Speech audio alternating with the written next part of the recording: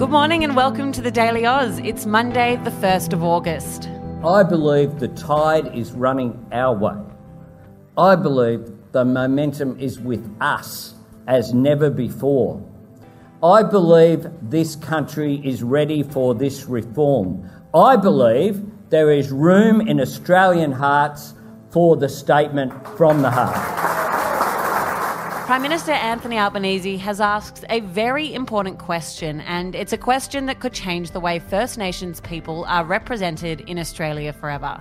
We're going to tell you what it is and what it means in just a moment, but first, Sam, tell us the headlines. A quick warning to our First Nations listeners, this story names a deceased person. Gunditjmara and Budjalong elder and iconic singer-songwriter Archie Roach has passed away aged 66. He won 2 ARIA Awards and a Human Rights Achievement Award for his song Took the Children Away, which was based on his own life experience as a member of the Stolen Generation. A statement issued by the Roach family said Archie died surrounded by his family and loved ones, and that he wanted all of his many fans to know he loves them for supporting him along the way.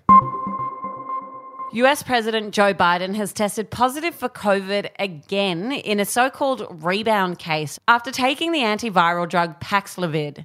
He initially tested positive on July 21st and then negative after 5 days of isolation, but a White House physician has said the president has experienced no new symptoms and continues to feel quite well. At least 80 people have been killed and 30 more are missing in Iran, with floods having wreaked havoc in the country for more than a week now. It's the nation's deadliest water-related event in a decade, with around 83 million people impacted.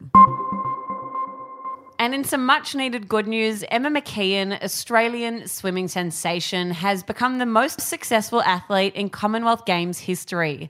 She set records when she won her 11th career Commonwealth Game medal, the first athlete to ever do so. Australia is currently on top of the tally with the most gold medals of any nation.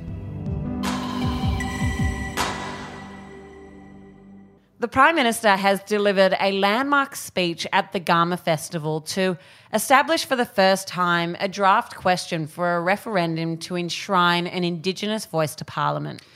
And Zara, we have spoken about this before on the podcast. This is one of the key reforms called for in the Uluru Statement of the Heart. Can you give us a quick reminder of what that is? On the 26th of May 2017, 250 First Nations leaders from across the country gathered to deliver and endorse the Uluru Statement from the Heart. It outlined the path forward for recognising First Nations people in Australia's constitution. And where did they land on that? Well, one of the things that the Uluru Statement from the Heart called for, and the one we're going to focus on today, is enshrining an Indigenous voice to Parliament. This would be a body enabling First Nations people to advise the Parliament on policies that affect them. The new Albanese government has committed to implementing the Uluru Statement in full, and the Prime Minister's speech on the weekend was an indication that they're ready to move forward on a voice to Parliament. The Prime Minister highlighted a few key areas that the Indigenous voice to Parliament could help in addressing inequality. This torment of powerlessness, a life expectancy gap of 20 years, some of the worst incarceration rates in the world, because 121 years of Commonwealth governments in Canberra arrogantly believing they know enough to impose their own solutions on Aboriginal people have brought us to this point.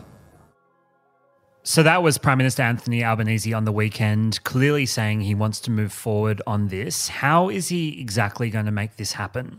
Well, it's not just about implementing a voice to Parliament. It's also about guaranteeing that voice in the Constitution. The voice will exist and endure outside of the ups and downs of election cycles and the weakness of short-term politics.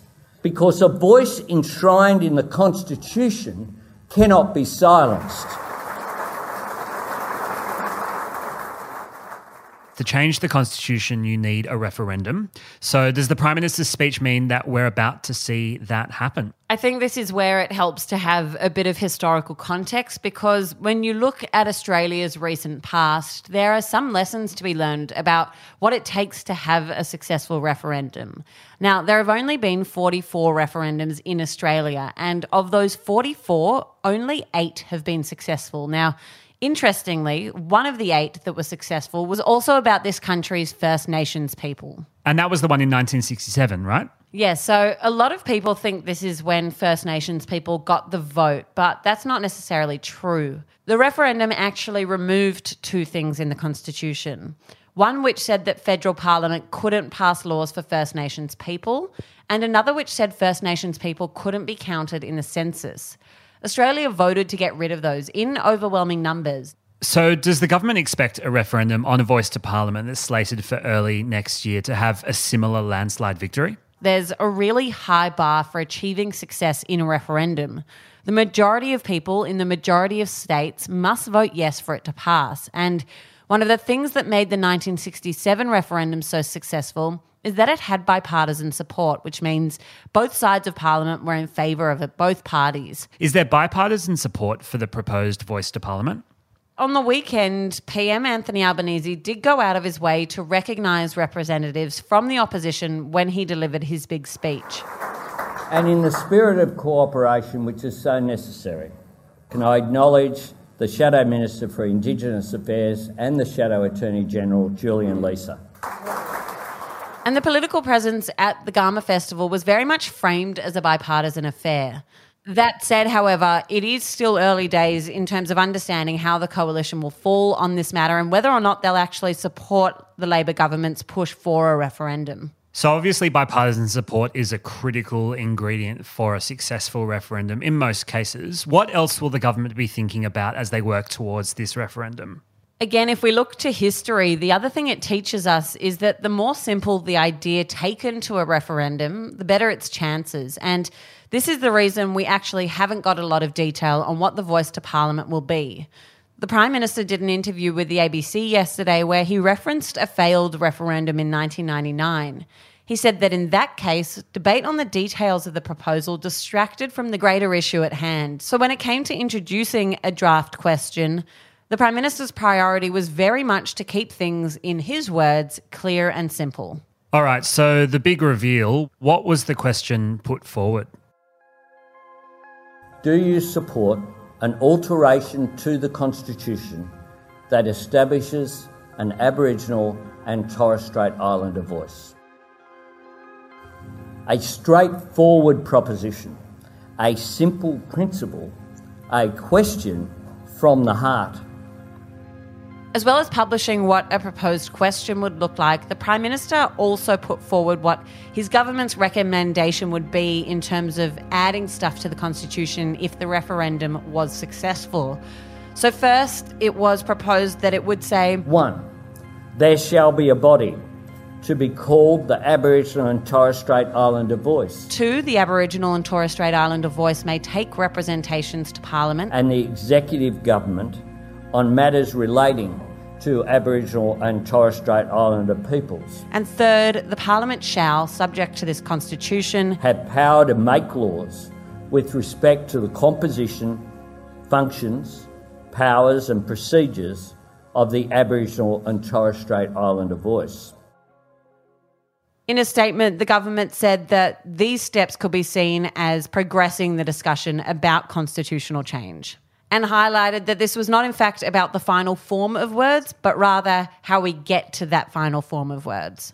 Here at TDA, we definitely see this as the biggest policy moment for the Albanese government and, in fact, for the country in a very long time. When can we expect to actually go to a vote on a final question? The co-chairs of the Uluru Statement have proposed May 27 of next year, so 2023, which would be just over 6 years since the statement was first presented, but no formal date has been set by the government.